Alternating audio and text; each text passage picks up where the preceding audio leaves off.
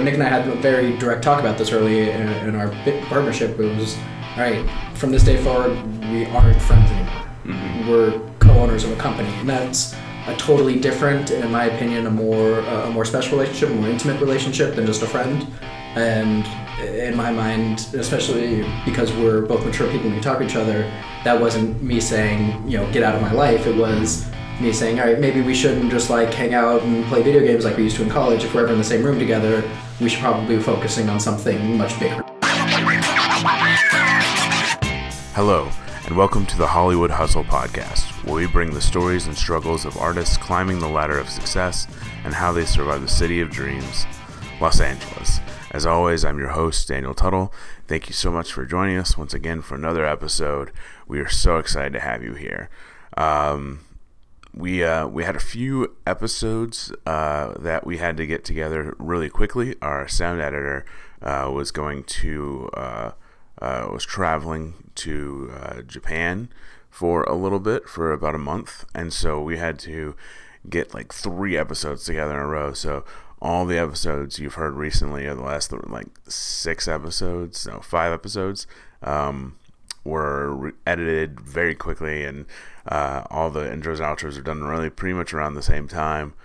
So this is the first outro I've had to do in a while, so it's a little weird, but exciting as well. It's always nice to talk to you guys. A few updates to kind of get you caught up with where we are right now. We announced a few episodes ago about Katra Parkman joining the team as a social media strategist and associate producer. Katra added so much to this team. She helped us so much with organizing our social media strategy and coming up actually with a strategy and a plan for our Instagram and our Twitter, and really gave us some great things to think about and work on, and help us understand a little more about the social media world and how it works marketing wise. She had so many great ideas for the show, and she was so fantastic to have on board. Unfortunately, due some personal life things, Katra's had to step away from the show. Unfortunately, we were sad to hear that, but we definitely understand, and we definitely wish her the best and everything she's doing. She'll definitely come on every now and then. She said she's totally cool with coming on as a special guest here and there, so you'll hear her again, but we just want to real quick take a second and thank her for the time that she put in with us, and the amount of stuff that she added to the show to make it even better, and more and to get it out to more people. And she has stated how much she loves the show, and we truly appreciate her as a friend and a colleague and a listener. So Katra, if you're listening, thank you so much, and obviously we'll talk again. You're a good friend, so I'm sure we'll hang out and all that fun stuff. So just want to get that out there. Other than that, I actually went to Florida for a little bit. I had a nice little vacation with the family.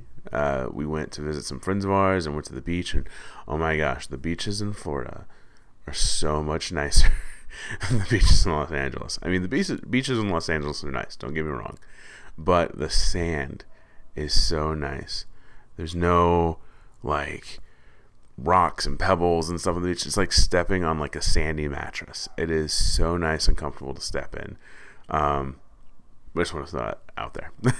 But it was so much fun. I saw it, and I thought that was excellent. Kind of felt more like a drama with scares, more than a horror film to me, actually, which I thought was a really cool way to approach a horror film, where its focus is more on the actor or the main characters and the issues they're going through, and how Pennywise was kind of a reflection of that, and how he reflected their fears and their struggles, which I thought was really cool. I also saw the Belko Experiment, which is about a group of people in an office that get caught up in a really twisted game, kind of Saw-ish type game. And I thought that was pretty good. It was produced and written by James Gunn, who directed the Guardians of the Galaxy movies, and it was excellent. And then saw The Babadook finally, which again was more kind of a drama with scares and had some really between a mother and a son, had some really deep moments, and it was really great. So I definitely suggest all three of those. The Babadook is great. You kind of still have to being scared.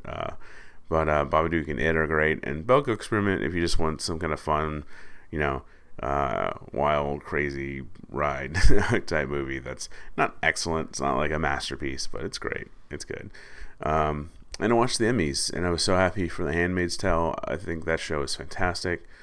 John Oliver, I was glad he won. I mean, there was a lot of great wins. Sterling K. Brown. The Emmys was interesting. It was okay, and the opening was good, but the rest was kind of meh in the sense of the presentation. But I was happy for the winners, and I thought everybody nominated definitely deserved it. Donald Glover, I mean, who thought that his first Emmy would be for directing, right? So, I mean, that's definitely awesome. I just wanted to catch you guys up on what was going on, but now to the episode. Michael and I have been friends with this week's guest for several years, and I've worked shoulder to shoulder on a few sets with them. I am talking about the up-and-coming production company Leading Lobos. Nick Smith, the talker and the networker, and Marcus Friedlander, the visionary and the glue of the company. We discuss their origins of their love and obsession of film, how their separate journeys led to each other, and what it takes for friends to become business partners. We discuss the beginnings of a production company, from financing to equipment. Nick and Marcus discuss what it takes to take a dream and make it reality. And we also give them the same Know Your Partner quiz that Michael and I took at the first Team Hustle episode. So grab a friend, drop some contracts, and enjoy the knowledge and laughs as we talk to our good friends and colleagues, Nick and Marcus of Leading Lobos. Take it away, Daniel. Thank you, guys. Today I'm here with two, I would say wonderful gentlemen, but no, I'm just kidding. They're great. Nick and Marcus of Leading Lobos. These guys have known each other for 6 years, worked together for 4 years as Leading Lobos. They're directors, actors, DPs, producers, writers, you name it. They've done it. They've worked in several films, short films since school. Ladies and gentlemen, Nick and Marcus of Leading Lobos. Hello, hello. Thank you. Thank you for having us.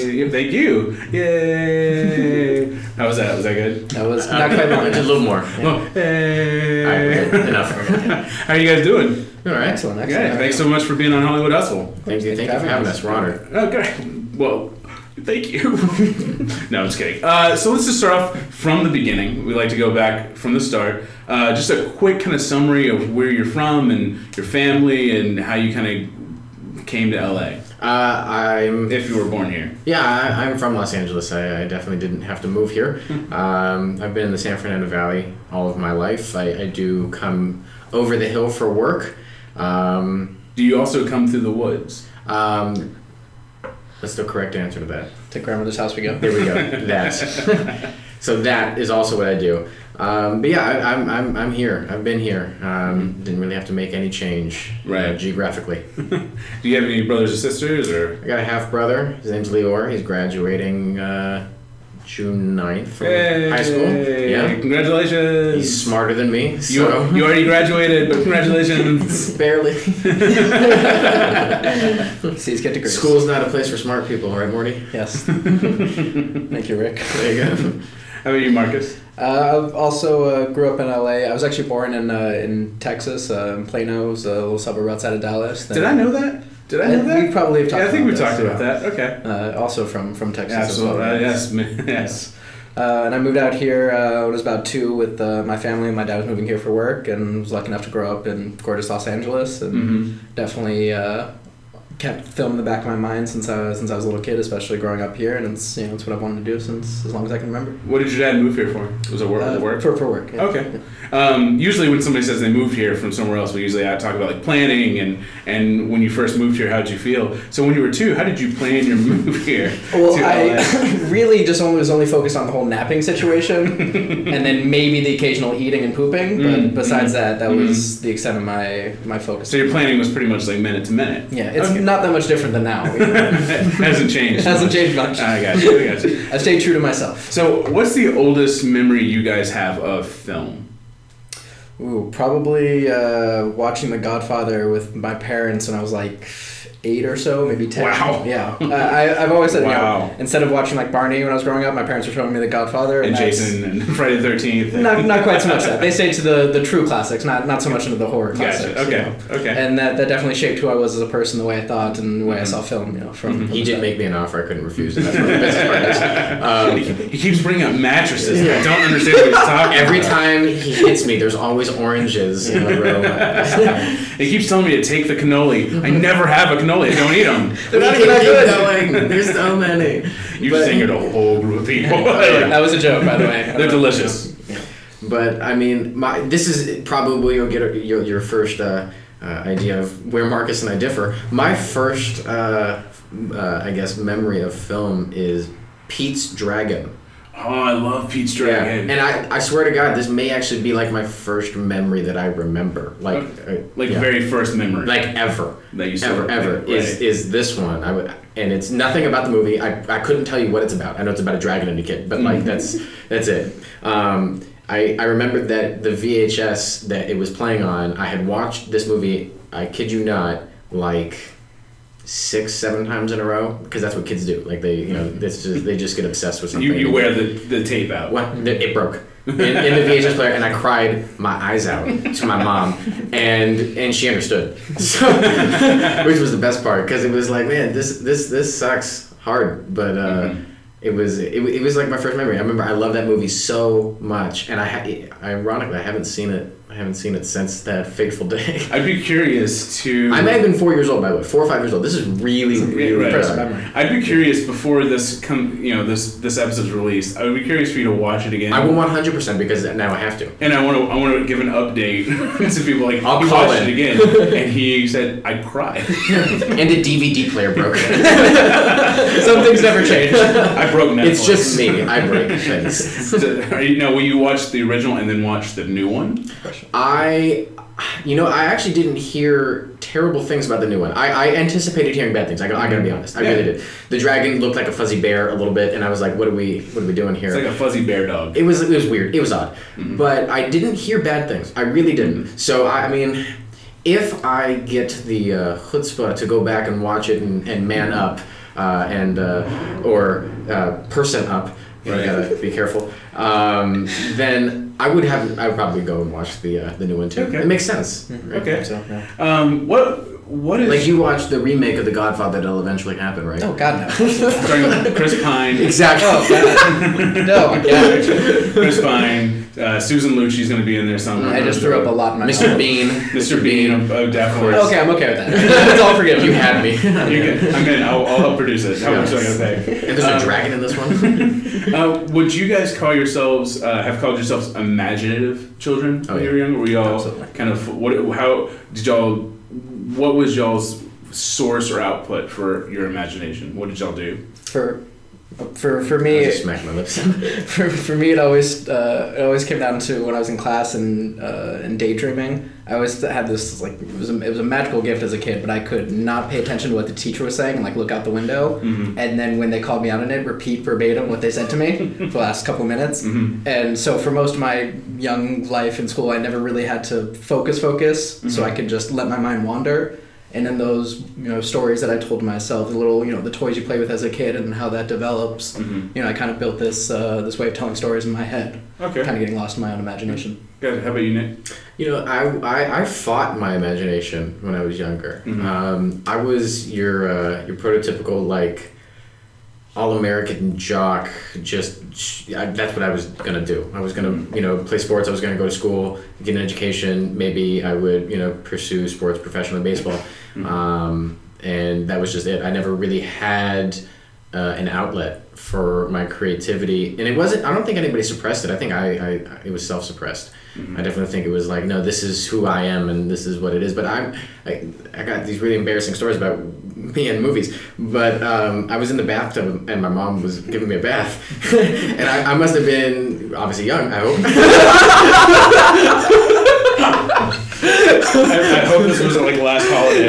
I think it was at least a year ago.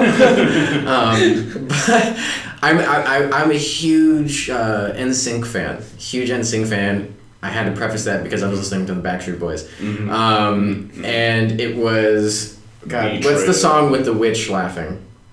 You're asking the right it opens with the witch laughing. For Backstreet Boys? Yeah. Is that Backstreet's Back? It might have been. It was one of those songs, and it was what they're watered down Thriller. Yeah, exactly. But they changed who was singing quite quickly during this sequence, and like in my mind, I didn't think about it as audio. It was a visual thing for me. It was, and I remember in that moment I said, "Mom, wouldn't it be cool if you know there was a square on the TV and it was broken up into 4 parts, and each one of them would sing and then they'd stop, and then this one would sing and then they'd stop, and it was just I was thinking visually, and I remember that was the first time I ever was like, man, I mean, it's a pretty simple thing to do, but for a 7-year-old who's really never had an inkling or an interest in the arts, I was like, this is a really cool thing to be able to control what somebody sees and how they feel because of it. Mom, instead of a wide shot, it'd be better if they did a camera and then did a flyover arrow shot. Give me a gimbal, Mom. When I'm 7? That doesn't exist yet, Nick. Then invent it, Mom. God, you're the worst. Give me the duck. Okay, I'm done with that. Give me the duck. It needs to I'm out. I'm gonna make a gimbal. With the duck. Very imaginative 7-year-old. So you kind of talked about playing sports, Nick. Yeah. Did you play Absolutely. sports? What did you play? When I was very young, I played baseball and soccer, and then a little bit older was basketball, and then high school was only lacrosse. He stopped playing basketball because the whole Too short. Too short. Remember, this is an audio show. Oh yeah. Okay, Yes. so what you're missing here is I put my hand and I lowered it. He did a tiny What something. you're missing here is I'm about 5.5 feet tall and not suited to play basketball. He's 6.5 in my heart. Have you seen Lord of the Rings? He's got hairy feet. Yes. What sports did you play, Nick? Thank you for getting that. I played baseball. Okay. Yeah, I played baseball and soccer until I was 8, and then I made a dumb decision and picked the sport I was not as good at, but I liked more. I was very good at soccer. As good as I am right now at soccer is how good I was at 8. Gotcha. So there was no advancement. Well, that's sad. But it's impressive if you play me in soccer right now, you would probably say, wow, that's a really good 8-year-old at soccer. Except I'm not 8 anymore. Yeah. So, 16 years later. But I love baseball. I still do. I think it's my favorite sport. I like watching football more, but I played baseball and I was very good at it because I tried really hard and I practiced really hard. But naturally, I was more gifted at soccer. Life lessons. Yeah. Dun, dun, dun. So through your education, did you automatically kind of go towards the cinematic type stuff as you went through high school and college? Or was that already in your mind pursuing a career? Absolutely, yeah. For me, there were 3 possible options I kind of saw about sophomore year or so of high school. One was to be a professional lacrosse player, which was just kind of, the 14, 15-year-old in me, wanting to have fun. Right. The other one was be a history teacher, because I absolutely love history. I don't know if it would have been high school or college, but even, maybe sometime later in my life I may go back into education, because I do really love teaching. But the very obvious choice was film. Growing up in LA in the kind of environment that I grew up in, we were naturally predisposed to kind of this way of thinking. And then from the very first time I ever walked onto a set, 5 minutes in, I knew the energy, the way people move, the way they talk, the way everyone worked. I just knew this is what I'm going to do for the rest of my life. Right. Now, Nick, you said no. Absolutely not. So what was your career path before you kind of went? I didn't really have one. Okay. Again, I was just school. I was going to school so I could play baseball. And then I stopped playing baseball, and I was like, wow, I don't know what to do. I was like, I'll major in some business thing, right? Administration, management, whatever it is. And I was like, man, I am too hyper to just sit behind a desk all day. And ultimately what I think that is not just me being hyper, it's too creative. But yeah, I was just kind of getting by, just taking classes, and I was going to get a piece of paper and I was going to get a job, and I couldn't do that. So I had a job opportunity to go to Boston. I was going to be a store manager of a retail store. I was 20 years old. They were going to put me on salary. I was going to have my own like health benefits, dental, the whole thing. They were going to pay for my relocation. They were going to pay for my apartment. Wow. And I mean, it was pretty amazing. How did I get that job? I have no idea. I was working there. I could count for like 4 or 5 months, and they were like, "Yeah, we're going to open up a new store in Boston." And I was like, I've always wanted to go to Boston. Let me see what I can do. And this is an all-girl like Urban Outfitters store type of store. And I went to my manager. I was like, "So, do you guys pay for relocation for like employees?" And I'm like, "Only for management." I'm like, "How do I get into management?" She's like, "Do you want to get into management?" And I'm like, "I want to get into management."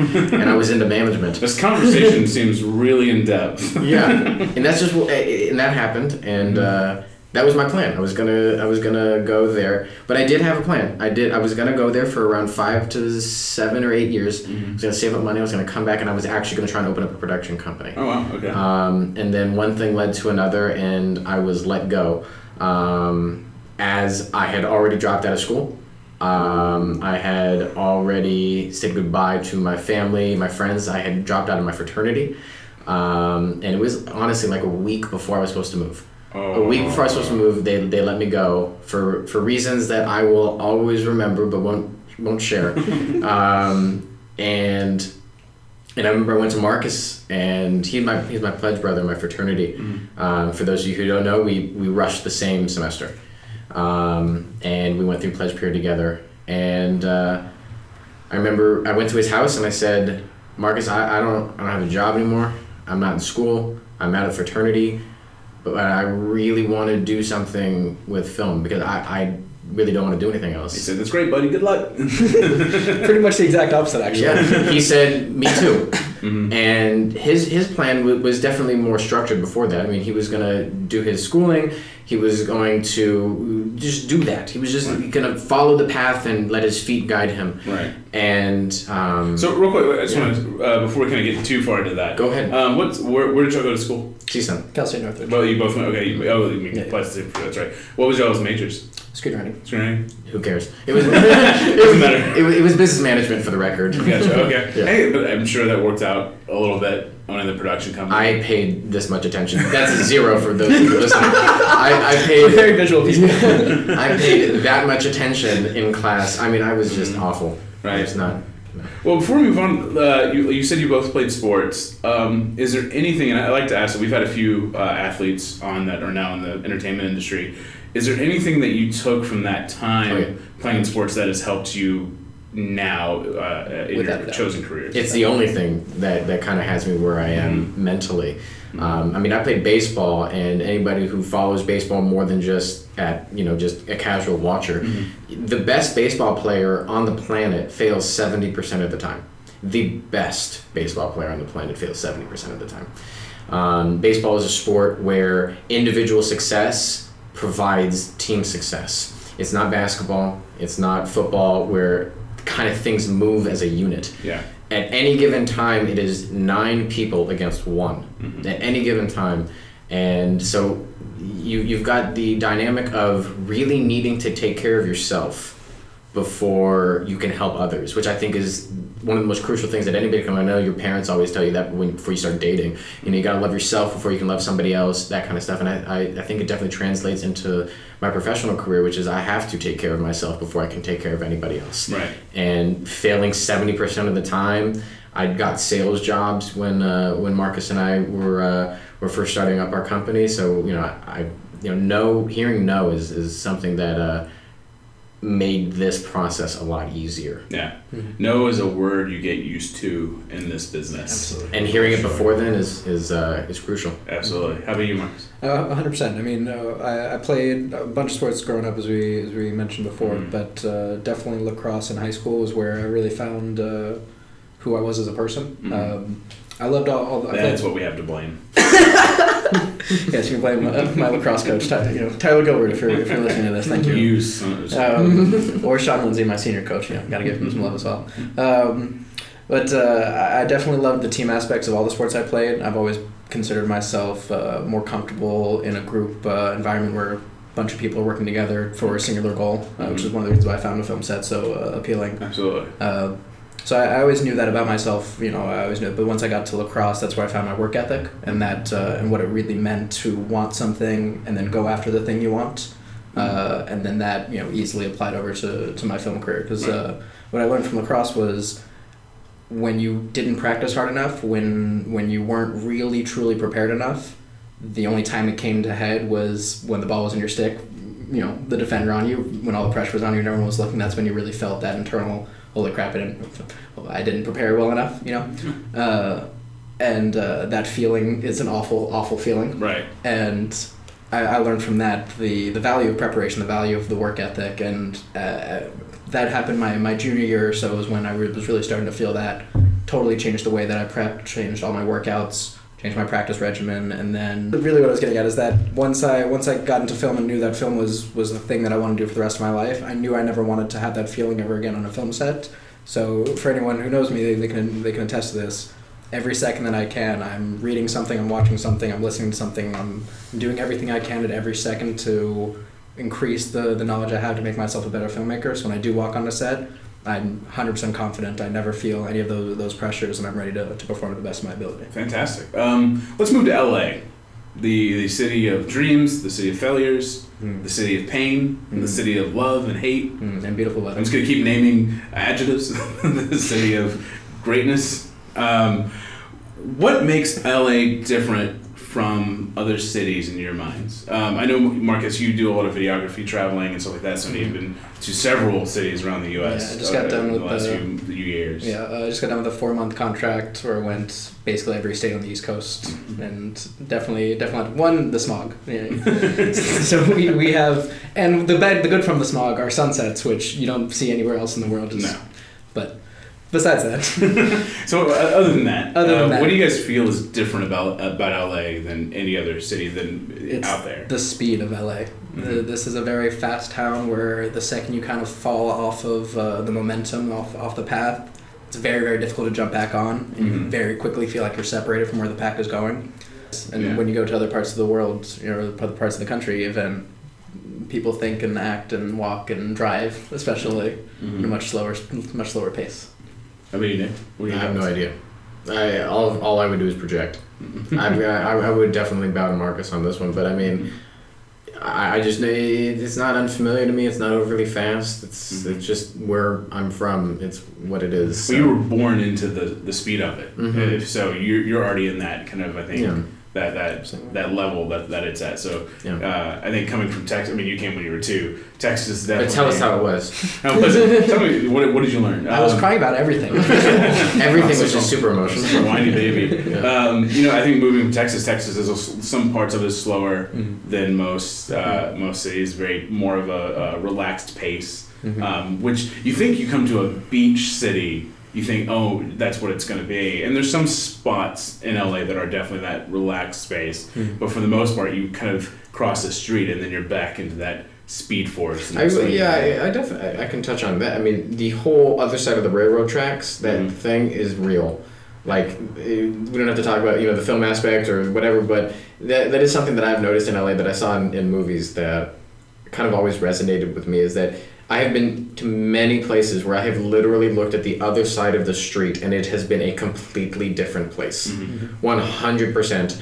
And I mean, I've traveled a little bit around the country, not as much as Marcus or, probably most people, but I definitely think that is a unique thing to Los Angeles, is the ability to be in a completely different place, like across the street. Well, it's like literally you could be one side of the street and there's like a $300,000 house, and then you go across the street and it's like $2 million house. 100%.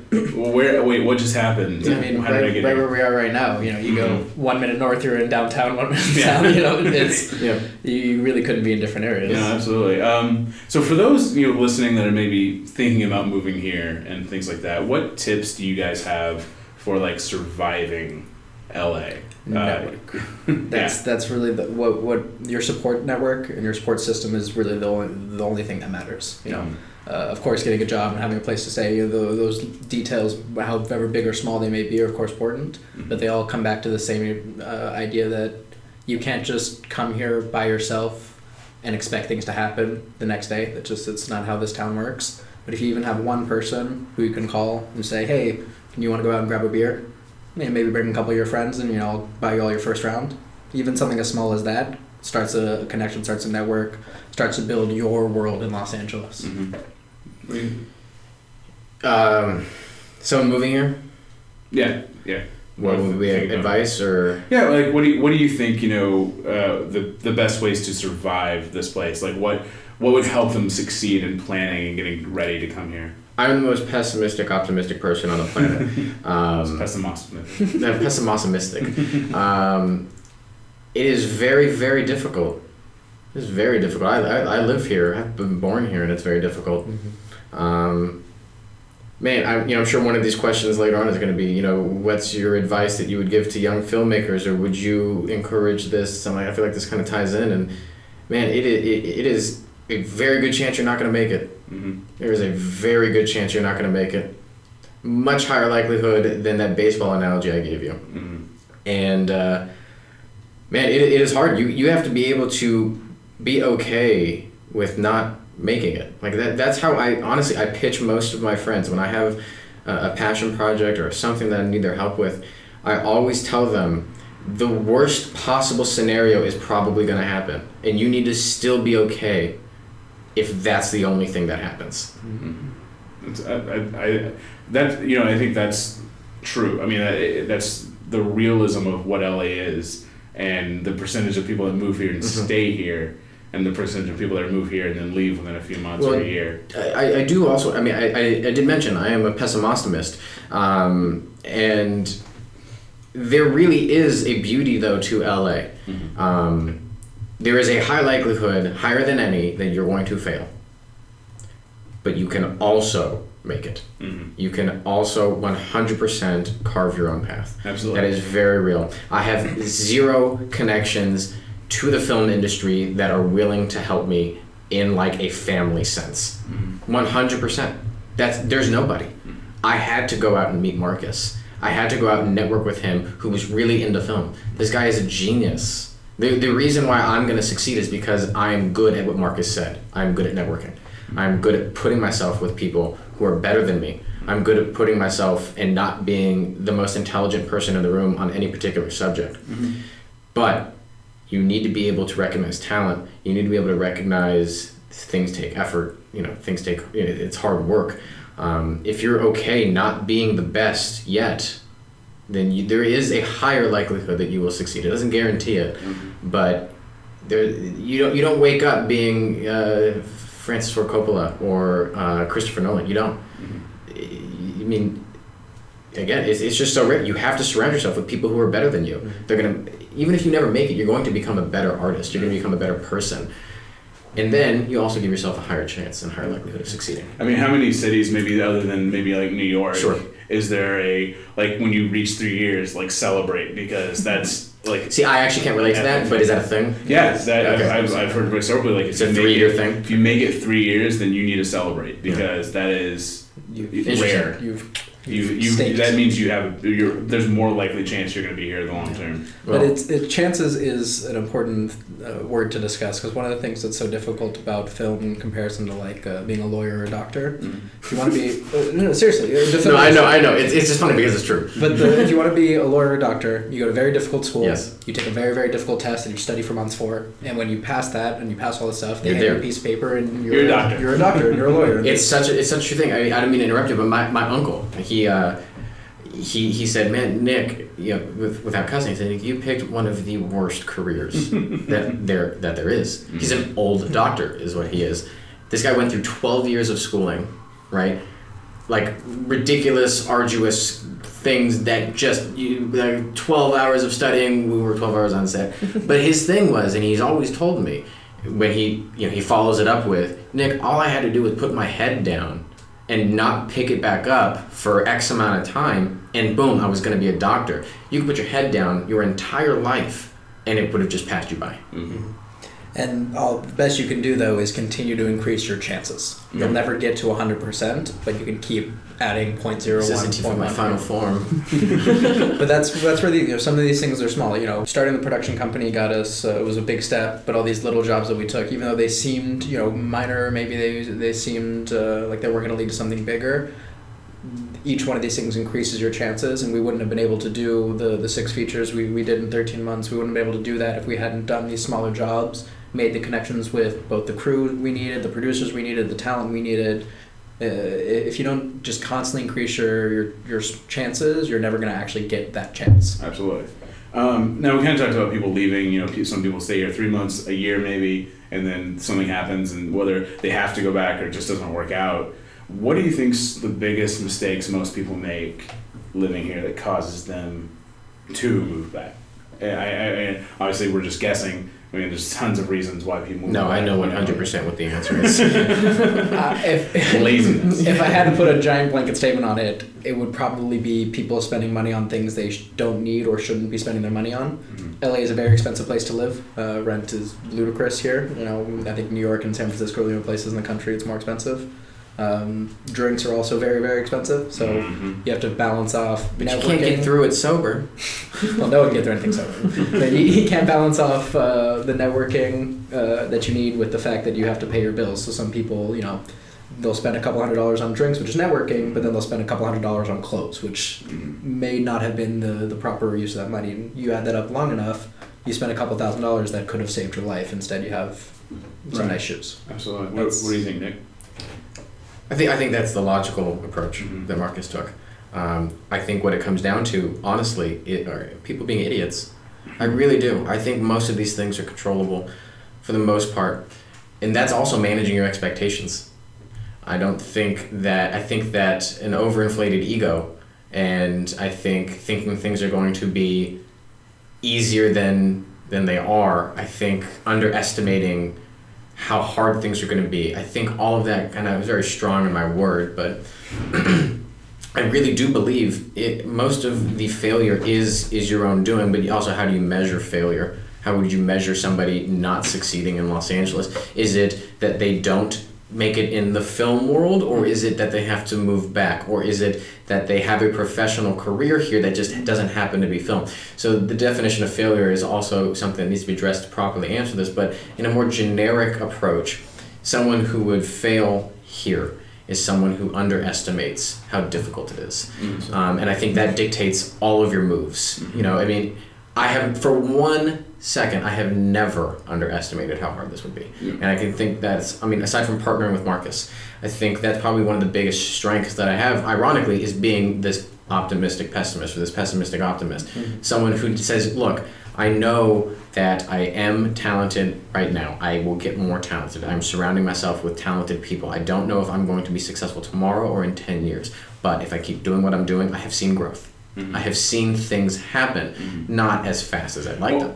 I would say in a lot of ways it's that mismeasuring growth. Yeah. Not understanding what is. There's so no way to measure it here. But the idea of what is success? Oh, it's so hard. What is your personal success? My favorite quote about success in the film industry is, it doesn't matter how much money your last movie made, doesn't matter if it was any good at all. If someone gives you a chance to make another movie, you're a successful filmmaker. There's something to be said. Anthony Hopkins, I'm pretty sure, openly called Michael Bay a genius. We can all, everybody in the film world loves to be that guy who critiques Michael Bay because of whatever reason. And objectively, you can come up with things, and that's fine. But the dude makes movies that make billions. That dude has made movies that everybody has seen twice. Oh, yeah. And the genius is not measured in your ability to make a good product from an objective standpoint, from a storytelling perspective. It is my measure of a successful film. I know Marcus said, can you make your next one? But I think if you are talking about the film as soon as it's done, and you need to have a discussion, you can't wait. You need to talk about it, good or bad, your film is a success. I'd say in the industry side, success. I know I'm attributing a lot to the industry side. So, Right. yeah. Well, this was in the industry side. Genius is based on financial gain plus Unfortunately. social discussion.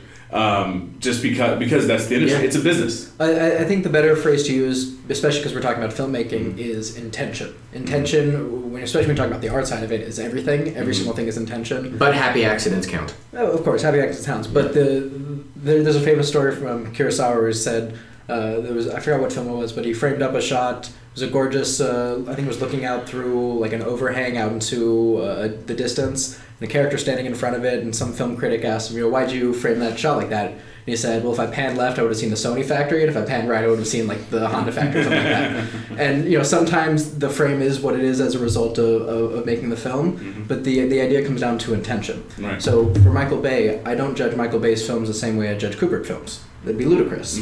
When you're judging Michael Bay, you're judging what his intentions are. His intentions are to make a film that 6-7 billion people the world over can enjoy. Yeah. And he does it, 9 times out of 10. It's a universal language. Michael Bay is the universal language of film. Yeah. He really is. And not Explosions only and spin shots. I'm not kidding. You could watch that movie with zero dialogue and still be entertained. that's the point of it. Yeah. And a lot of people in the industry will complain that it's killing the art or whatever, and of course there's an argument for that, whatever. But the point is that the rest of the film industry is buoyed by the fact that his films turn profits of hundreds of millions of dollars. Studios are allowed to make art house films because Michael Bay exists. Exactly. Yeah, it's a whole studio system. That's why it's not nothing exists in a vacuum. And I guarantee you, if Michael Bay wanted to, he could do that. He could make an art house film. There's no doubt that he's a talented filmmaker. He really is. I didn't see, I think it was 13 Hours, but that was his, I'm going to pull it back a little bit and make an actual movie. Pain and Gain was still thoroughly entertaining. I mean, everything he makes that I have seen. I actually really enjoyed Pain and Gain. Yeah, Pain and Gain was great. fun. I loved it. But don't you feel like you were a little embarrassed that you said it that, I've never been embarrassed about enjoying Michael Bay films, but That's good. I'm- I feel like there's a stigma that a lot of people do. No, absolutely. Yeah. I'm one of those people. I feel like when I go to see a movie, I know what I'm getting into. I know when I go see a Michael Bay film, for the Intention. most part, I know exactly, and I'm there to enjoy that. Exactly. If I'm going to see a Kubrick film, I know what I'm going to see, and I'm Must going have a to time enjoy machine. that. You started playing with I'm computers. not going to see him play, like film a scene. I would pay to see that. Yeah. Oh my god. Yeah. So let's talk about you guys and your connection with LA. What's some of your favorite places in LA, or favorite things to do in Without LA? a doubt, my two favorite places in LA are the Getty and Zuma Beach. Now, can you explain what the Getty is, just for those that may not know what that is? The Getty Museum is a museum that's sitting on top of a mountain, kind of right in the center geographically of LA, overlooks most of Los Angeles, but specifically the southern half of Los Angeles. That's a full art museum with everything from kind of 15th, 16th century up to modern day. That also has a great garden area as well, and is completely free. You just gotta pay for parking or get yourself there, Uber or Lyft or whatever. And I live, if there's no traffic, 5-10 minutes away. If there is traffic, an hour away. 10 minutes. I live right down the 405. It's like 15 without traffic. Fine. And anyways, the point is when I need This is distance talk. Yeah. this is a very LA Take conversation. 5 down to the for- 45, the 118, the 2. Stewart. Well, the point is that whenever I needed a spiritual cleansing type of day, that's where I go to be alone. I'll throw on some music, put my headphones in, bring my camera, and just get lost in the art. Absolutely love it. What was the other one you said? And Zuma Beach, it's in Malibu for people who don't know. That's the beach down there, and the place where I grew up is about 30 minutes or so from that spot. I think it's more like 45 minutes, really. Maybe 47. Anyways, the point is, growing up, that was my the beach that me and my friends went to. That's what, when you say the ocean and the beach, that's where I think of. So those two spots kind of the anchor of my personality is growing up and then where I am today as an artist. Gotcha. How about you, Nick? I'm a lot less exciting than Marcus, and that wasn't even that exciting. Museums are exciting. I don't know what you're talking about. I mean, I love Disneyland. I love like the typical touristy places, but I so need my like relaxation time. When I do something for me and I go somewhere, I just like being with people I like or by myself. It doesn't really matter where it is, but sure, I enjoy Madden shows where you see that's unbelievable stuff. As an artist, I think being able to appreciate somebody else's art is definitely important. The Getty's phenomenal. It really is as beautiful as Marcus made it seem. Zuma Beach is amazing. It's a little cold, the water, but like I'd never whatever. go in the ocean. Man, really got to throw that dig into Marcus's favorite places. Really. Yeah. What are your favorite places? I mean, the Getty's cool. I mean, it's a little decrepit, but I was pretty high on his praise for the Getty. Yeah. But yeah, I mean, the typical places. Disneyland is definitely a place where if I have money, I'd like to be. I haven't had a lot of that recently, so I haven't been there. But it's truly, I'm never not happy there. It's a magical place. It really is. It really is a magical place. Honestly, 100%, no foo-foo on that. That is real. And we're not even getting sponsored by Disney. No. Oh my god, if we could. I actually talked to somebody. But if you checked out their new Guardians of the Galaxy ride, it is phenomenal. Critics are saying. You have to wait 5 hours though, apparently. I talked to somebody I work with today. Told me they went and wrote it yesterday. Yeah. But they loved it. They said it was. I'm sure it's phenomenal. So They've got like fun. 5 or 6 different things that you can experience in terms of what you're witnessing visually. But it's not canon. For those that are wondering, it's not canon. Okay, cool. He is. I know James Gunn directed it though. Yeah, but he's come out and even said it's not. I love him on Facebook. Yeah. He gives such great insight to like him and his projects. That guy is. If you follow any filmmaker, it's got to be him because he's just so personable on his. And he really he always almost every success he has, he writes a letter to the fans. Thanking He's them. so honest and Well, it's so important to have that kind of one-on-one connection with your fans these days. So social media allows it. You know, if you can, and the great thing about James Gunn is he spends most of his time educating. It's not just look at me. I mean, he does do a lot of those type of stuff as well, and he's earned it. But a lot of it is people asking, "Hey, how did you do this?" And he said, "This is how we did it." Right. And he has an answer for everything. That guy is. He's definitely someone you respect on a set because he's as knowledgeable as anybody. Now, what would you say? What works with LA in film? Like, why does film work in LA? The way I see it, there's 2 very, very good reasons why LA has, or 3, I guess you could say, why LA has had such success as a filming town. One, the sun and the weather. You know, especially not so much these days, but very, very much in the early days of film, you needed as much light as you can get. You needed it for as long of the days as possible, and you needed the nicest weather possible because people were going to be standing outside for 12 hours. So that made sense from a weather perspective, and that still holds today. But the other thing is the locations, as we talked about before. You can walk one street, you're in very much Venice-y type area. You go to one street, you could be in any urban town and anywhere in the world. There's a street when we first moved down here. When I moved here, that we were driving down, and I turned to my then fiance, and I was like, "Wow, I feel like I'm in New York. Like this like is almost like a suburban part of New York, like a Rochester or." Something like that, and it was just like, but then you cross and you're like, oh, now I'm back in California. And that kind of mishmash of cultures, one, gives us our unique kind of appeal as a city, but also means that wherever you need a location, whatever you're looking for, you can probably find it as long as there's palm tree in the background. How about you, Nick? What do you think? I honestly won't have any more insight to that than Marcus.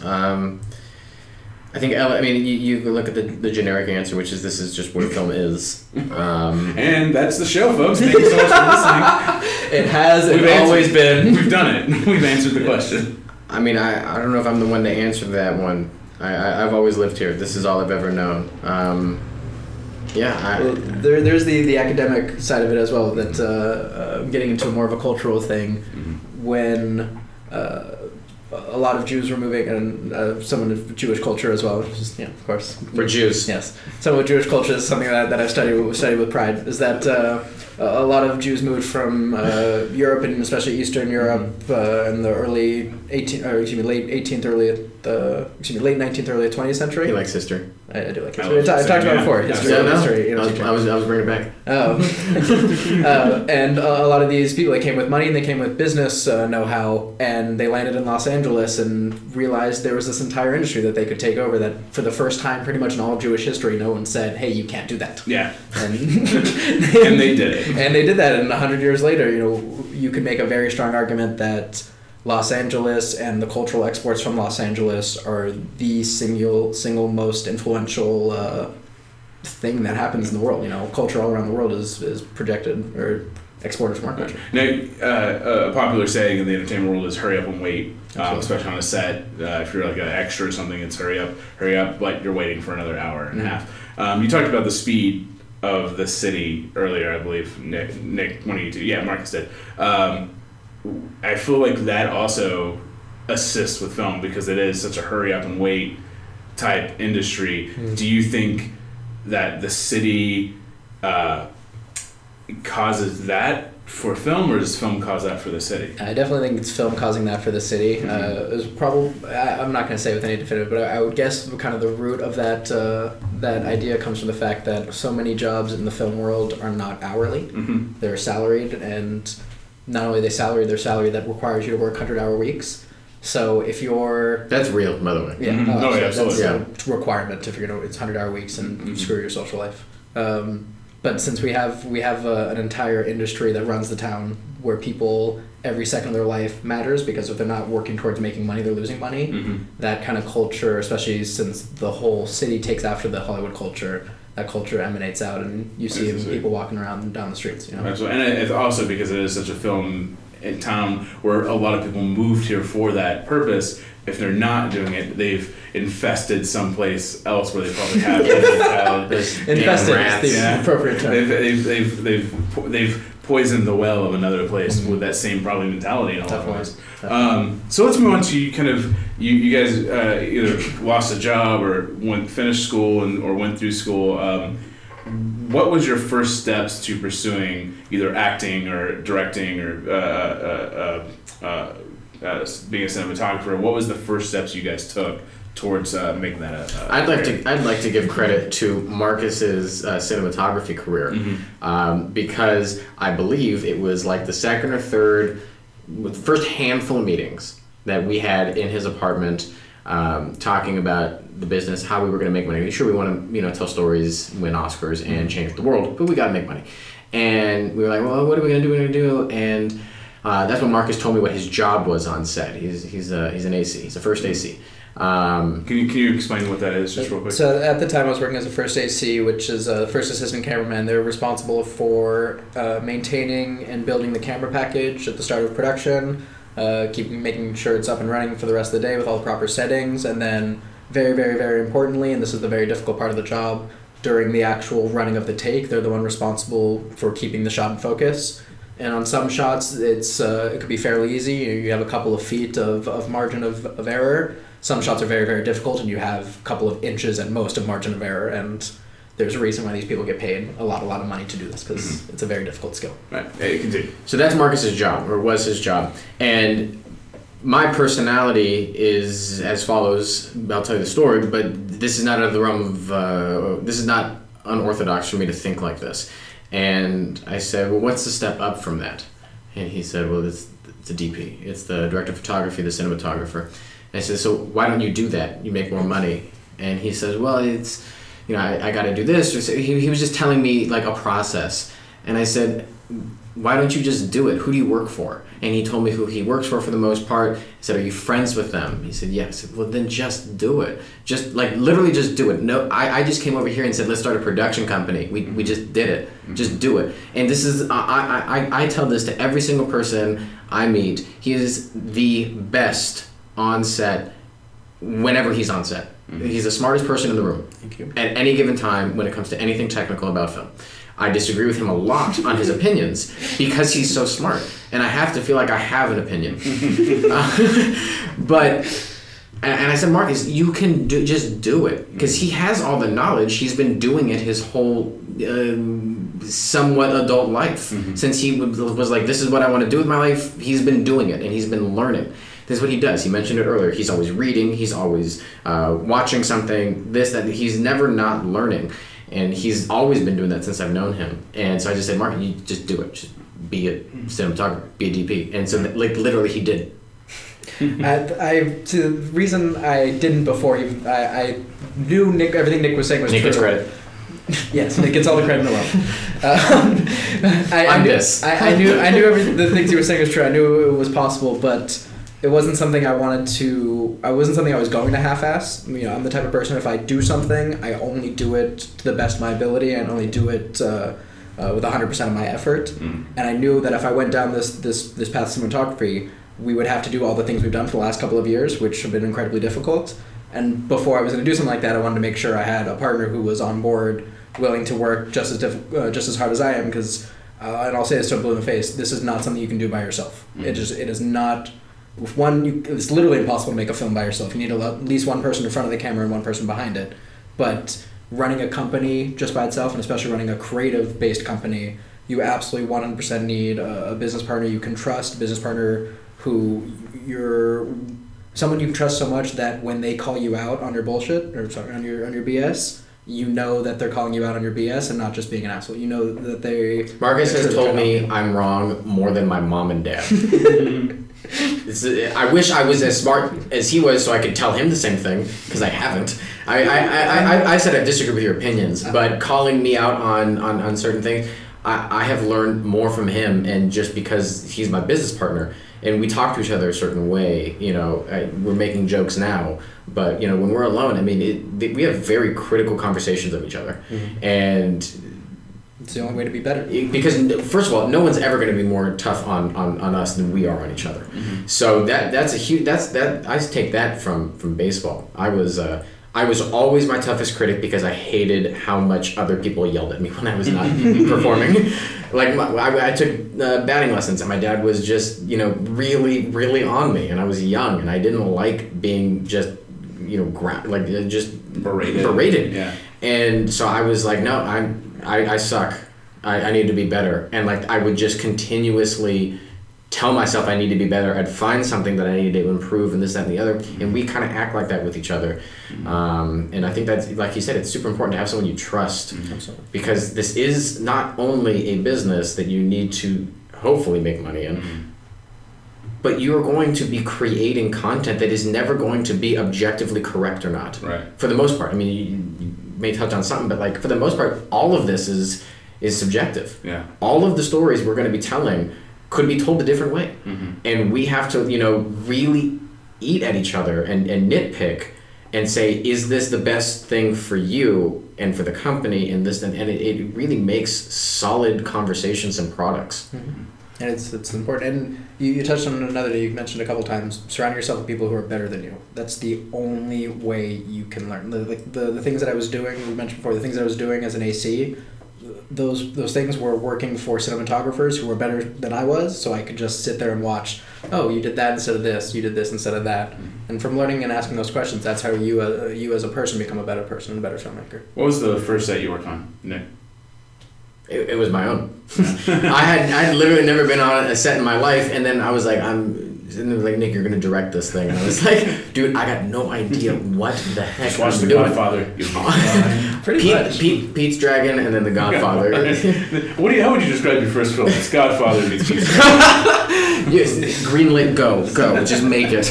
But in all seriousness, though, Coppola has a director's handbook from The Godfather. The way he works. This is literally Marcus's Bible. Seriously, he kept notes of everything, every little detail from start to finish the entire movie, and now it's bound in a very nice book that you can buy. And this episode, like it would be anything less than nice. But you just sit down and read that. It's like 50, 100 pages, something like that. It'd take you a couple hours to get through because you really got to pour through everything. And you can just see this is how a director actually made one of the best movies that's ever been made. Right. And it's invaluable. What was the first set you ever worked on?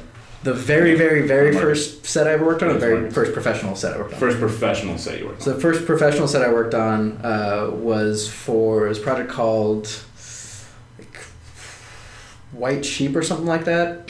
I forgot exactly what it's called, but it was a short film. Mm-hmm. Josh Bramer, one of our other Pledge Bros, got me on. He was a PA on that. Asked me if I wanted to come and PA. Absolutely, of course. First day we show up on set, it was a 2-day shoot. First day we show up, the producer comes into the tent where all the PAs are, says, hey, the second AC is sick. Any of you guys know camera department?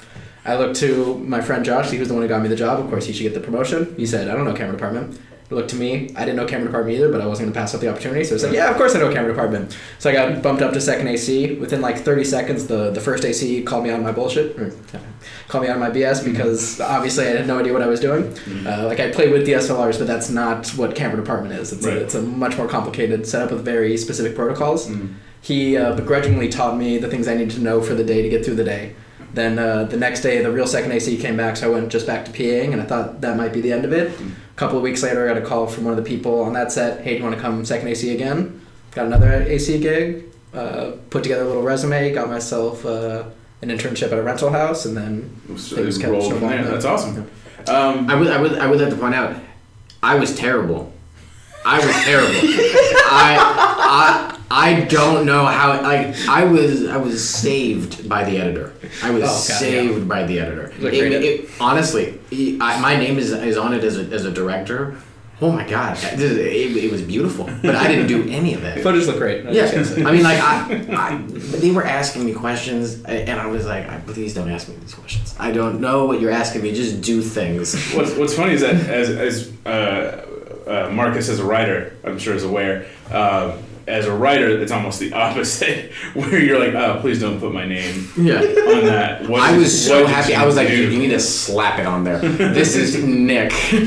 But again, honestly, this is where it comes in from this collaborative work. 100%. Nick had a really great idea. We can't talk about it right now, but a really, really great idea for a thing. We put together the basics idea of it, and then he handed off the technical to me as a cinematographer, and then to this editor as the editor, and we took his creative ideas, ran with it, and Nick's creative ideas, ran with it, and together together we made a great short film. We took Francis Ford Coppola's ideas. Yeah. Nick turned it into his ideas. Just blatantly plagiarized them. But just changed the name. In all seriousness, you cannot hit this point enough. Mm-hmm. You cannot do this alone, and the entirety of a film crew will never. If I say these words for the rest of my life, it will still not be enough. A film crew will never get the credit that they deserve. Mm-hmm. Ever, ever, ever, ever. It's a shame that films are sold the way they are through how anything is sold, which is a big name actor or this that you can put on it and then boom, it sells. Or it's a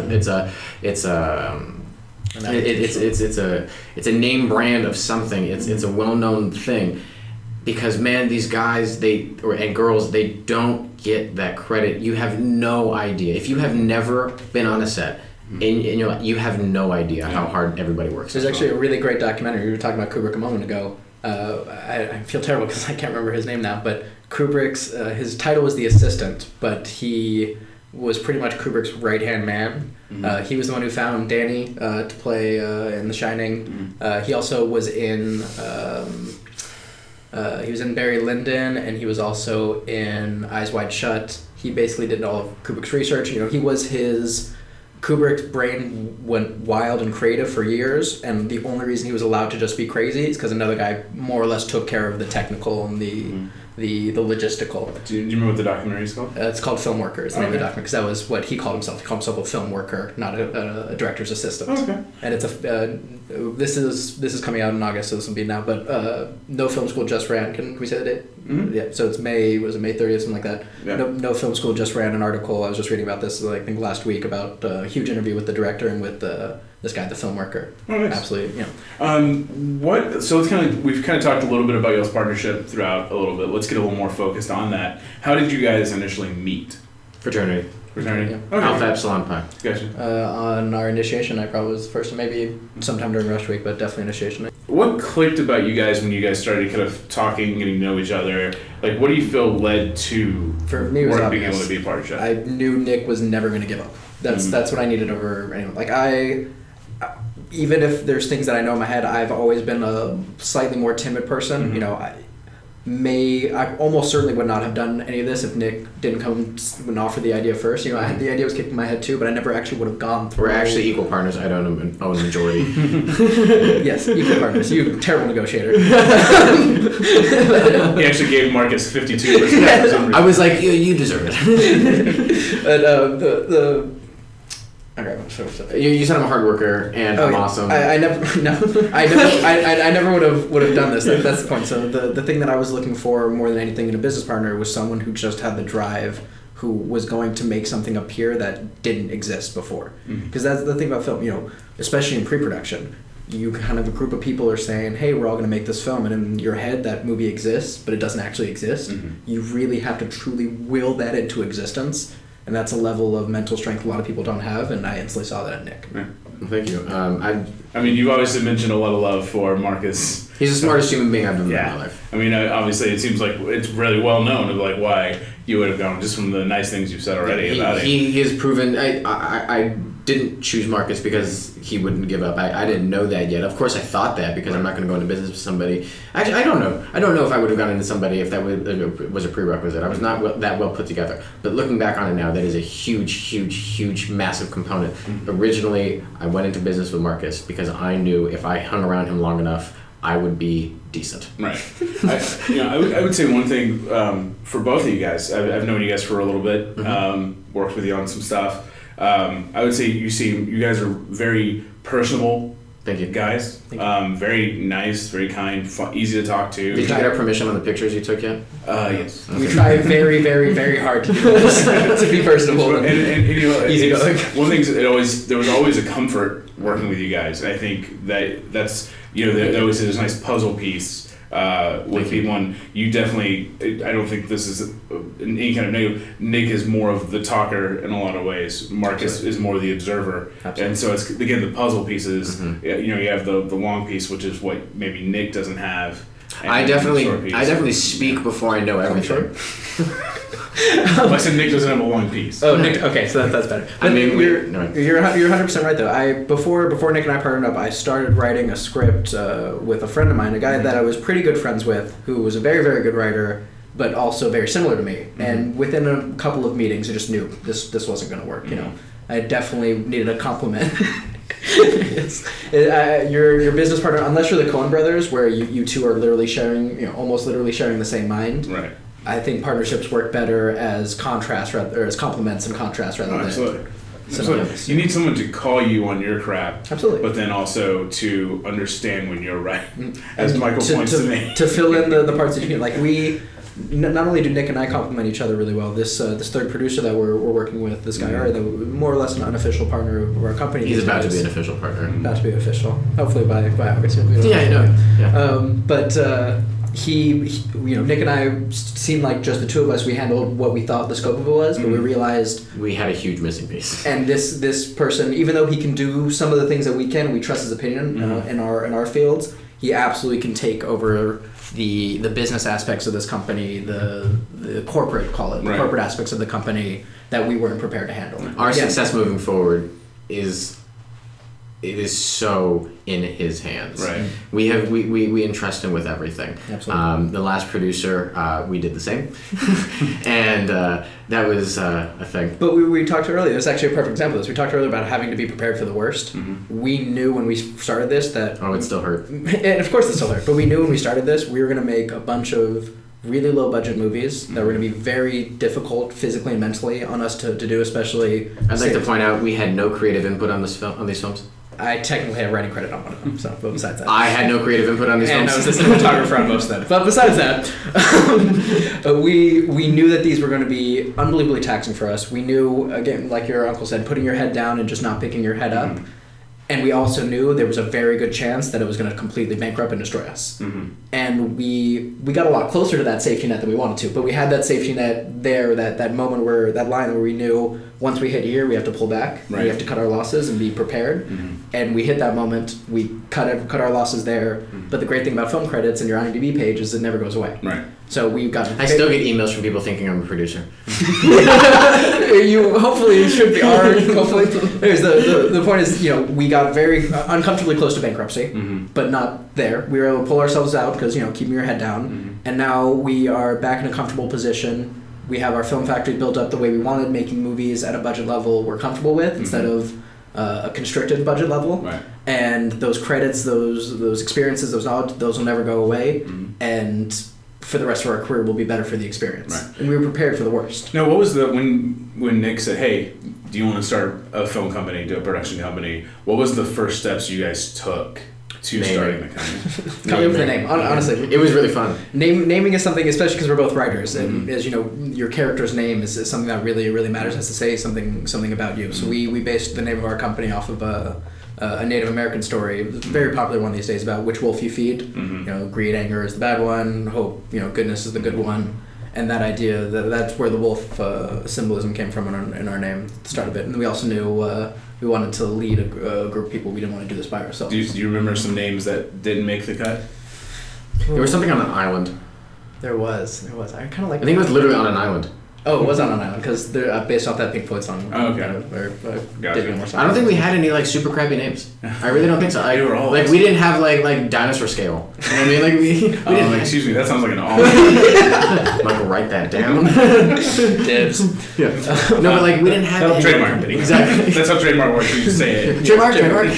You throw a bunch of money in the air and you yell trademark and legally binding. Yeah. But we honestly, I don't think we had any super crappy names. No, we Like, figured out but pretty we I hit. wasn't asking for crappy. I'm just saying what was the See, but I wish it's so much funny when you have like a really because you guys have we've all had ideas. We were called Bunny Bones. Honestly, I really like looking back on the amount of time myself a lot, has taken something so seriously that was so like just terrible, like objectively, and like I was trying to convince myself and everybody else, dude, this is amazing. You gotta this.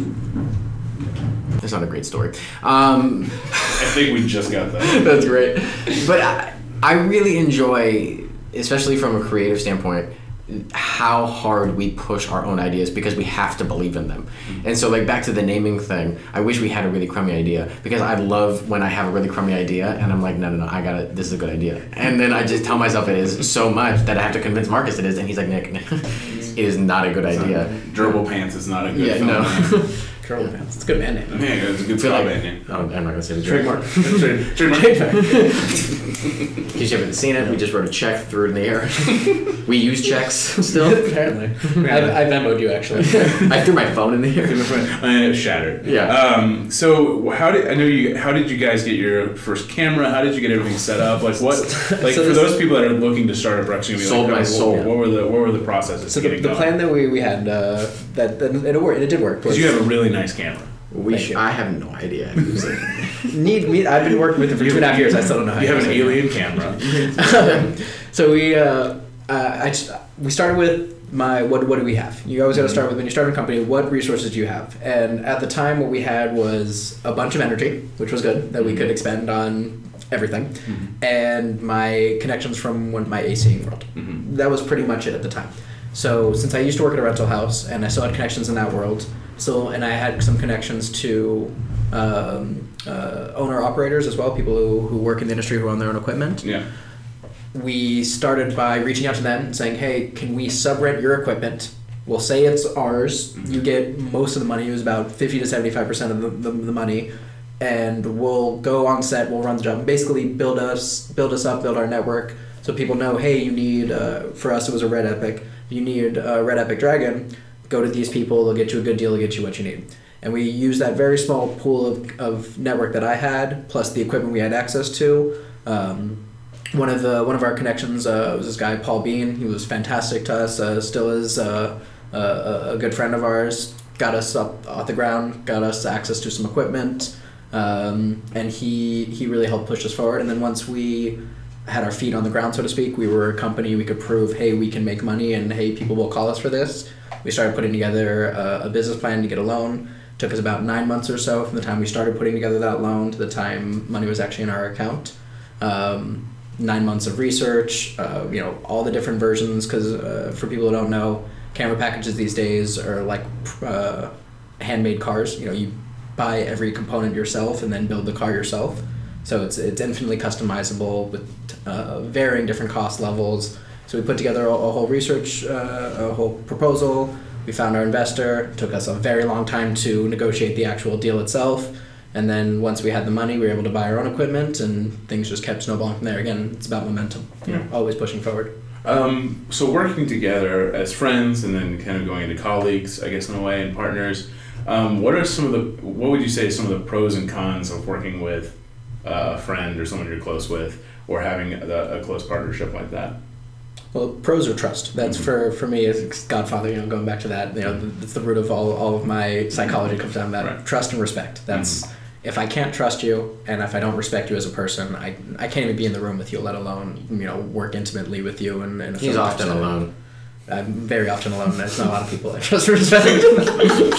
You too, of course. Thank you. So for me, even though everyone says, don't work with friends, don't work with people it's bad, I knew I was going to have to be the opposite of that. I was going to have to work with people that I knew and respected and just find the right person who could separate. Nick and I had a very direct talk about this early in our partnership. It was, all right, from this day forward, we aren't friends anymore. Mm-hmm. We're co-owners of a company, and that's a totally different, and in my opinion, a more special relationship, a more intimate relationship than just a friend. And in my mind, especially because we're both mature people and we can talk to each other, that wasn't me saying, get out of my life. It was me saying, all right, maybe we shouldn't just like hang out and play video games like we used to in college. If we're ever in the same room together, we should probably be focusing on something much bigger. We have never not talked about business since we've been in business. Yeah. It's funny in a lot of ways. Sorry to kind of cut you off, but it's funny. Like Michael and I kind of have the same thing. It's really hard for us not to talk about business. I would say it's impossible. I really would. Like, you would need to have some sort of separation with a narcotic to like do that, and even then, you might just get trippier conversations. Yeah. Absolutely, and that's why when Nick and I are in a larger social setting, it's obviously easier, but we had to not only do we have to say, all right, we can't just like hang out and not work. It's also maybe we should. We had the same group of friends in our fraternity, all of our pledge bros, and as college ended, that kind of dissolved as things do. People separate, and we both kind of gravitated back towards the friends we had in high school. So, not in the sense that we didn't want to hang out with each other, but in the sense that we knew we needed to have separate social circles, so we could separate from the stress of work. And like on Sunday, I went and golfed with a couple of my friends. It was Memorial Day weekend. Those couple of hours just outside of the business world, you need that to stay sane. And if you're there with your business partner, at least for the person I am, the back of my mind will say, stop having fun and go back to work. Right. Just go back. I think another thing to add kind of to that, it's got to be someone you don't tire of easily. We've said it several times. Michael and I talk almost nonstop for the most part, except for maybe the hours of like 10 p.m. to like 8:30 a.m. Then we're talking again. And I think there's definitely times where you need that space for sure, obviously, but you can spend 8 hours with each other and not want to kill each other by the end of those 8 hours. But if you do want to kill each other, you don't. You move on, and the next day you're back at it. It'll be a very quick death. Yeah, merciful. It'll be merciful. But you're back at it the next day, and it's like nothing ever happened. You can be completely angry at each other that day because of stress, but you both realize that you're mature enough, hopefully, to understand it. But yeah, I think it's important that you have to have someone that you don't get tired of easily, but if you do, it's something that passes over easily. And you can never take things personally. If you guys get emotional, if you're fighting over, even if it seems like the thing you're fighting over is some minor type of deal, like you said, you come back the next day and it's all right. It's back to business. Yeah, we're not immature. We're not in high school. But I think I was going to say it goes back to maturity in a lot of ways. You have to have that. Being able to understand who you are, who they are, and empathy, Absolutely. And be able to relate and understand and compromise and all that fun And it's stuff. the same level of confidence as well in yourself. If you don't really believe the things that you were saying the night before when you were arguing, then you were just being kind of a dick. If you really did believe them and you had conviction in your thoughts, the next day when you guys meet again, you can say, all right, well, after thinking about it all night, you were definitely right about these 3 things, but I'm still sure I was right about this one thing. So right. It's Well, it almost goes back to like a professional understanding where it's like, okay, what went well and what didn't. Absolutely. The night before, they go, well, we had this moment where we kind of disagreed, and I think we left it at a bad spot. This is where I was coming from, and it's again talking it out Absolutely. And coming up with it. Good. And it comes down to shared goals. I mean, we both want, of course, the company to succeed, but at the root of all of that is we both have a particular grouping of films, my films and Nick's films in particular, that we know we want to make in our career. And all of these things are leading up to these films that we've been spending our whole lives kind of preparing for. And we know, we may be arguing about how much % to give up in this deal, but what we're really arguing about is this going to push us forward towards where we need to be in our careers? Absolutely. How about you, Nick? What are you thinking? I see you pondering over there. Pondering. I definitely do think that we have a friendly relationship. But yeah, Marcus and I definitely aren't your prototypical friends. I do think it would be almost impossible to hang out with Marcus and not talk about business at all. Yeah, it'd just be a waste of time. I don't know if it's a waste of time. I like you, but it's not possible yet. It's not. I mean, at least I'm not going to make it possible yet because I do believe that we control most things in our lives. But it's not really. saying that we're not friends anymore is a big thing to say. You know, most of the time when you say you're not friends with somebody, you know, it's like you're scorned or you scorned them or, you know, something like that. It really feels like an evolution. I was just thinking, I don't think it's saying it's because when you say you're not friends, it sounds like a cutoff, right? And it's not a cutoff; it's a transformation evolution into something else. It is as platonic an intimate relationship as you can get, or it's as intimate a platonic relationship as you can get. We're both staking the futures of our careers, the things that we hold. He knows more about me than just about anybody on the planet, and you know, vice versa when it comes to film, insecurities, things like that. Like, you know, the deepest, darkest secrets, some stuff that he's done in his private life and my stuff, maybe we don't know. But emotionally, nobody knows me better than, you know, Marcus, honestly. I mean, he knows exactly how to talk to me, what to say, and things like that. And I think it is an evolution in the relationship, and there is no doubt in my mind when we are successful, by our definitions, because we are tough critics, we're gonna make some stupid trip to Japan and eat at Jiro's and eat at Jiro's sushi, and we're gonna make a reservation 6 months in advance, and we're gonna spend $1,000 on one meal, and we're gonna do it as business partners who are really, really, really good friends, and we're gonna be able to at that point we'll be able to separate certain things, but it's not a negative. It's truly an evolution. Absolutely. Now I want to do something real quick. Several episodes back, one of our first host episode that we did, Michael and I took a "How well do you know your partner" quiz, and I have those questions in my hand. Interesting.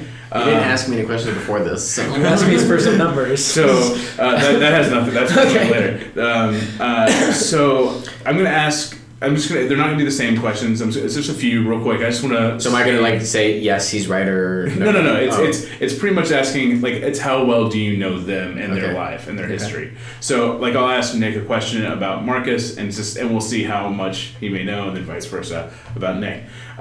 So Nick, Marcus. What is Nick's least favorite body part? Body part. Mm-hmm. This is the stuff we don't talk about. That's the fun part. We were surprised how much we did not know about each other by taking this. So is it? But honestly, I don't mean to sound, you know, maybe not progressive. Is it a universal body part? I was about to say, can it be? Is it gender specific? It's whatever. Okay. I mean, I'll stay somewhat PG. If that's number one, let's go to number two. Well, that's literally and figuratively, or?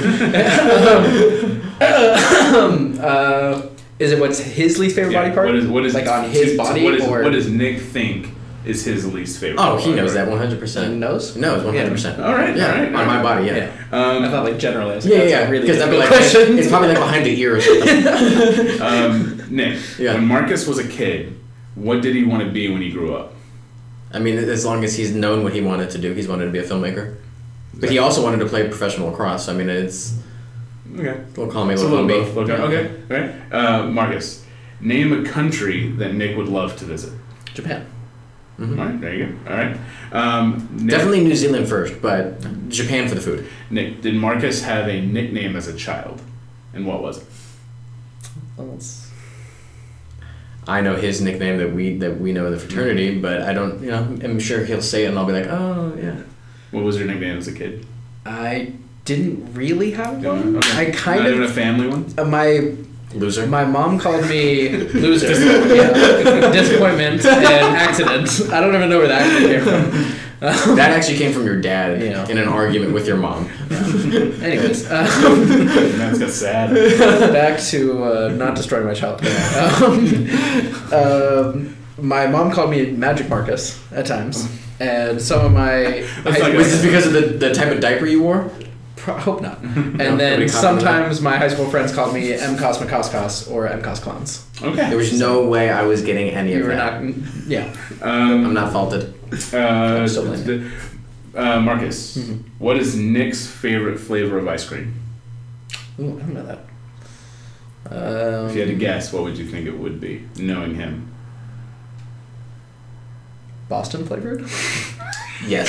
So Boston cream. Boston cream, there it is. No, I just wait. Sorry, Jameson flavor. Jameson flavor, there it is. Jameson is my favorite alcohol. Well, there you go. I like Irish whiskey. That's close. What's your favorite ice cream? I don't like ice cream. Oh, I mean, like, I will not go out of my way to eat ice cream. I like ice cream. I will not go out of my way to eat it. All right, Nick. What does Marcus look forward to most on the weekends? Sleep. Is that true? More or less, yeah. Well, let's see. Okay, what is a weekend? Yeah, because days on and off are really. Saturday. I Yeah, usually Saturday, shoot Sunday. Friday, Saturday, Sunday. My So, like, weekend's his- usually like so his Tuesday, days Wednesday. off, Yeah. he looks forward to sleep. I look Gotcha, forward to okay. sleeping and reading Okay. and maybe watching something. Marcus, how did Nick spend his summers as a child? Playing baseball. Man, you guys we did terrible compared to you guys. And finally, Nick, what is Marcus's favorite and least favorite aspects of his job? That's a good question. I don't even know the answer to that. I feel like I can answer it. I just don't know how objectively correct I'm going to be. You know, for me, it's never enough. Right, yeah. Marcus's favorite job is that his saying and his family's saying, it's not really his family's saying, I've heard this before, but it's what they live by is if you love what you do, you never work a day in your life. So when Marcus is actually working, doing what he loves, that's his favorite thing because Right. he's not working. Right. His least favorite is being around stupid people. I was thinking Honestly, I was honestly thinking that's probably it. I'm not kidding. Marcus has a saying and I've adopted it. It's just stupid people are stupid. Well, obviously, you guys know each other very well, more than Michael did. This is sad. What's some advice you give people for living in LA? Just a quick thing that you'd say to help them get through. Don't live near the 10145 or the 10 and 110. Or a fire department. Yes. Or near fire. Make sure. And this is a very easy town to forget how amazing this place is geographically. Mm-hmm. Like besides the best weather pretty much in the world, you got the best food, you got the best views, you got the best hikes, you got the best beaches. You can go 2 hours in any direction, be in a different environment. You can go half an hour anywhere in the city and be somewhere completely different. I live in the San Fernando Valley, and you could just be in just anywhere. Exactly, and that people a lot of times get lost in like my Netflix when I'm at home, and then like I'm at my 9 to 5 and nothing else exists except traffic. Mm-hmm. There is so much. You could just Google like what's going on in LA tonight, and just You bars have and too clubs many and options. Live music. That's something you. Yeah. If you're living in the middle of nowhere, you're not going to see a huge amount of live music coming through every day. You could go to a concert every night in Los Angeles. I don't know if you have a more wide range of that live music he's talking about. You can find about any genre. Yeah. So that's definitely what. Don't forget that you're living in the best place in the world. Enjoy it while you're here. You know, especially if it's only going to be for a short time. You know, And You're gonna fail. because you're probably going to fail. And what's some advice you have for aspiring filmmakers out there? Read and watch every single thing you can hit your hand on. Specifically, DVD commentaries. That was something I used to spend a lot of time that I don't do anymore, actually, which I probably should get back to. But all the movies that you love, that get them on DVD. I know DVDs are like a weird thing that nobody has anymore. I collect DVDs. Me too, because they're great. I just bought Logan and About Time. Oh God, Such a good movie. Okay, that's if you want to do one thing. I was going to bring it up because Marcus loves this thing so hard. If you want to do one thing for yourself as a filmmaker, go watch About Time. And then watch the trailers for it. Oh, yeah. Because it is the greatest switcheroo for a marketing campaign ever. You all thought this was The Notebook Part 2 in Britain, and it's not. Yeah. It is such an amazing It's thing. And beautiful. then call your parents afterwards. Or watch it with your parents. Oh. Do it that way. But going back, DVD commentaries. Watch all the special features, watch all the behind the scenes stuff so you can see how movies are made, but most importantly, watch the live director's commentaries of the movies. You will learn so much, and you'll never really hear a director, unless you go to a Q&A, talk so specifically about their film unless you're watching a commentary. And it's something people just completely ignore. And what's sad is it's almost rare now for a lot of films to have Yeah. commentary. How about you, Nick? Any advice that you'd give to an aspiring filmmaker out there? Listening with bated breath. Yeah. I actually do have one more thing. So I need to think. Flickchart.com. Yes. For people who don't know that, it's Yes. like basically the reason my brain hasn't exploded right now. It's the tagline of the website is if they're both 5-star movies, which one's better? And it's a film ranking website. And if you do it for long enough, you can create a reasonably accurate top 10, 20, 30, 40, all the way to hundreds of your favorite movies of all time. So, very specifically, I can say that Prestige is number 1 on my list and Godfather is number 2. Find what your motivation is, define it, and then always remind yourself of it. Because if you're going to be a filmmaker, you're going to try and learn the craft. You're going to do that. That's not even up for discussion. So, of course, watch DVD commentaries. Of course, do this. Of course, do that. But you need to stay motivated, because it is going to get very hard. It's going to get very dark, and you need to be able to find what sparked you to, most of the time, pick up where your life was and come here, or give up your current life to do something else if you're in the same geographical location. Find your motivation and never lose sight of that, because that's pretty important. Absolutely.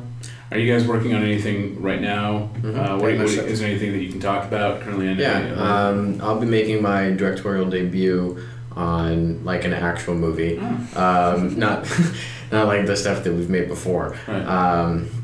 Not that that's Not to put ourselves down. Yeah, not to put ourselves down, but we had to do some things. And it wasn't important. No, it was not. No golden handcuffs. We do live in the valley though, so it is an option. We just choose not to do it. I'll be making my directorial debut. Marcus will be he'll be DPing, and he'll be the producer on it. I'll be producing, directing. I'll be co-directing. That is something I can't talk about with who I'll be co-directing with. That's for a couple. Yes. close. But it's a lot of good things are finally happening. It's Marcus and I have a saying, it's not real till the money's in the bank account. Not really, for this particular project regarding money, but that same sentiment remains true. It's gonna happen. I'm just waiting. I'm doing what I need to do, but it should be the thing that Marcus and I kind of look back on and say, wow, that was the thing. Where can people find you? They can find us, they can contact us directly. Our company's email is leadinglobos@gmail.com, or they can find us on social media at Leading Lobos at all the social media sites, or at mfreelander1 for mine and for Nick's. Don't follow me on social media, my own personal pages, but we do have a separate venture that we're working on, and it's called Whirly Media, and you can find that on Facebook. How do you spell that, just so people? That is going to be W as in William. It's just fun watching him try. H as in hotel. I as in igloo. What else starts with I? R as in rambunctious. W-H. L as in Larry. That's my dad's name.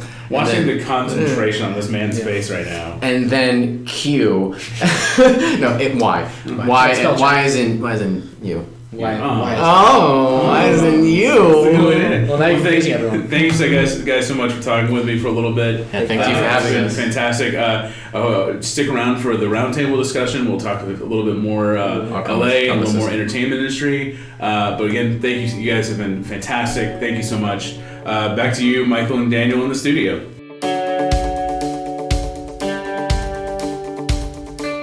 Welcome back. I hope you enjoyed part one of our discussion with Leading Lobos, Nick and Marcus. They're really great guys. They have a great eye for what they're doing, and they work their butts off because they love this profession. I just wanted to kind of touch on a few things that they mentioned. First of all, we kind of talked about the realities of chasing your dreams in LA and having realistic expectations for it. I think one of them said, it's not going to happen in a day. You're not going to wake up and you're successful. First you have to understand, what is success to you? Are you happy just being a character actor who nobody really knows your name, but they know your face? And you may win an Emmy here and there for a guest spot or a co-spot, but you're not like the leading person that people know your name and know who you are every time. One of those people I think is like Sterling K. Brown. I don't think most people would know who he is by name, but if you saw him, you'd be like, oh yeah, it's that guy. There's even a documentary about character actors called I Know That Face, and it's about people who are character actors that no one knows their names, but everyone recognizes who they are because they've been in a ton of things. Definitely check it out. But gone off track here. You have to know how how hard of work you're gonna have to put in when you move to LA, and that it's about networking and pushing yourself and continually putting yourself out there and writing or going to auditions or classes or whatever. It's just what you have to do. You can't, we've talked before about putting a time limit, and, I know me and Alyssa Carter kind of had a debate about that. And I think the biggest thing with that is you have to know how long you're willing to work at it. Are you willing to do this forever until you find that success that you're looking for, whatever that may be? You have to, I think that you have to be willing to do it for a long time, but have realistic expectations on when you're furthering your career and when you're not. And if your career continues to push and move, then great. But if for 5 years you haven't done anything and you're not really motivated to push towards it, maybe that's not the right career for you.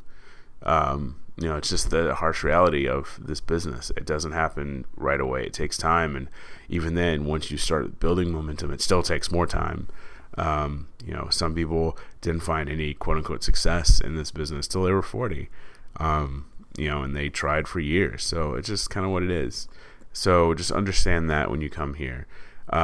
They also talked about friendship and business, which, Michael and I have a personal understanding with. We just talk about it in the podcast about how there's times like we talk a lot about this podcast and about collaboration. We don't, we talk about friend stuff, and I think sometimes we have to make sure we do that. Like I have to remind myself sometimes to, ask, just kind of to not talk about friend stuff, but to like bring up personal stuff and not just talk about what's going on with the podcast or a script, because we are friends, and I want to keep that part of our relationship, that friendship we have, and I think we do a good job of it.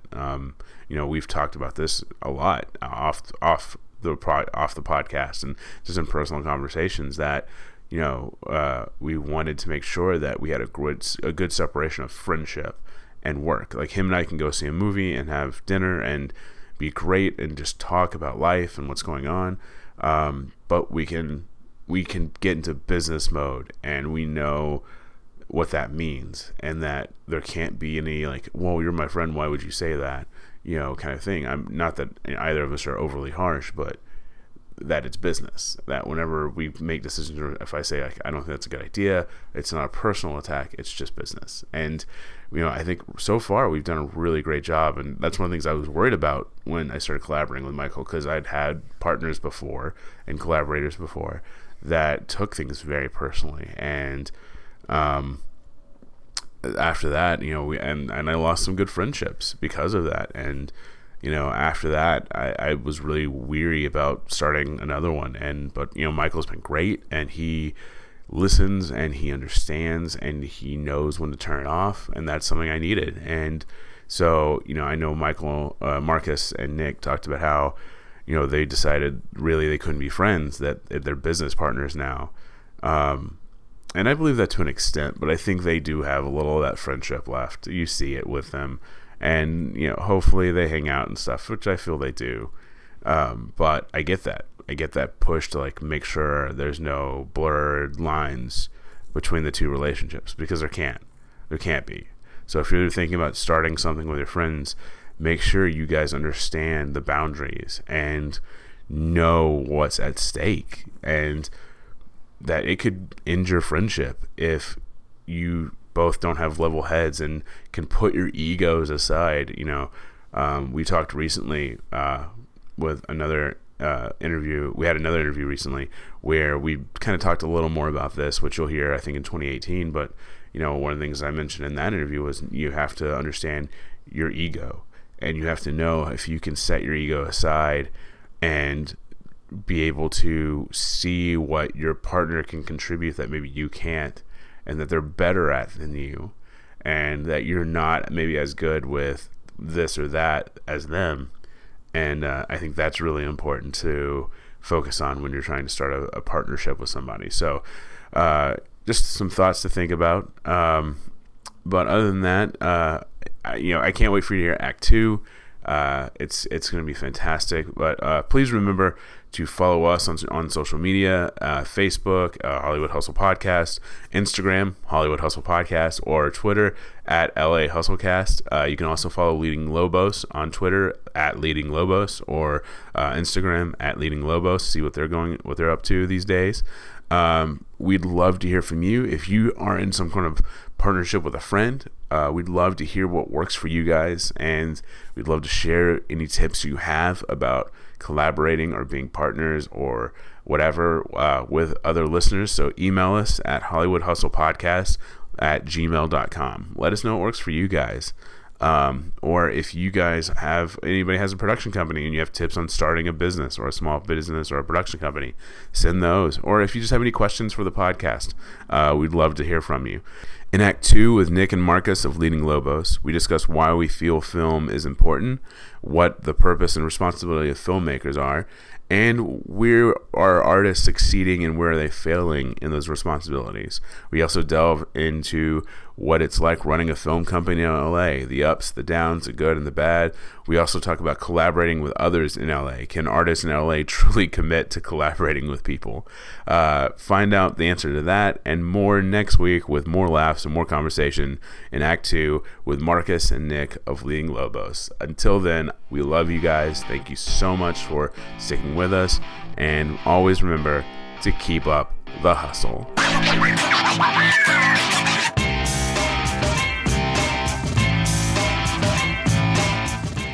This episode of the Hollywood Hustle Podcast was hosted by Daniel Tuttle and produced with Michael Lutheran. Kel Torados is our sound engineer, and Mike Tobias edited our website. For more information about the show, please visit our website at hollywoodhustlepodcast.com.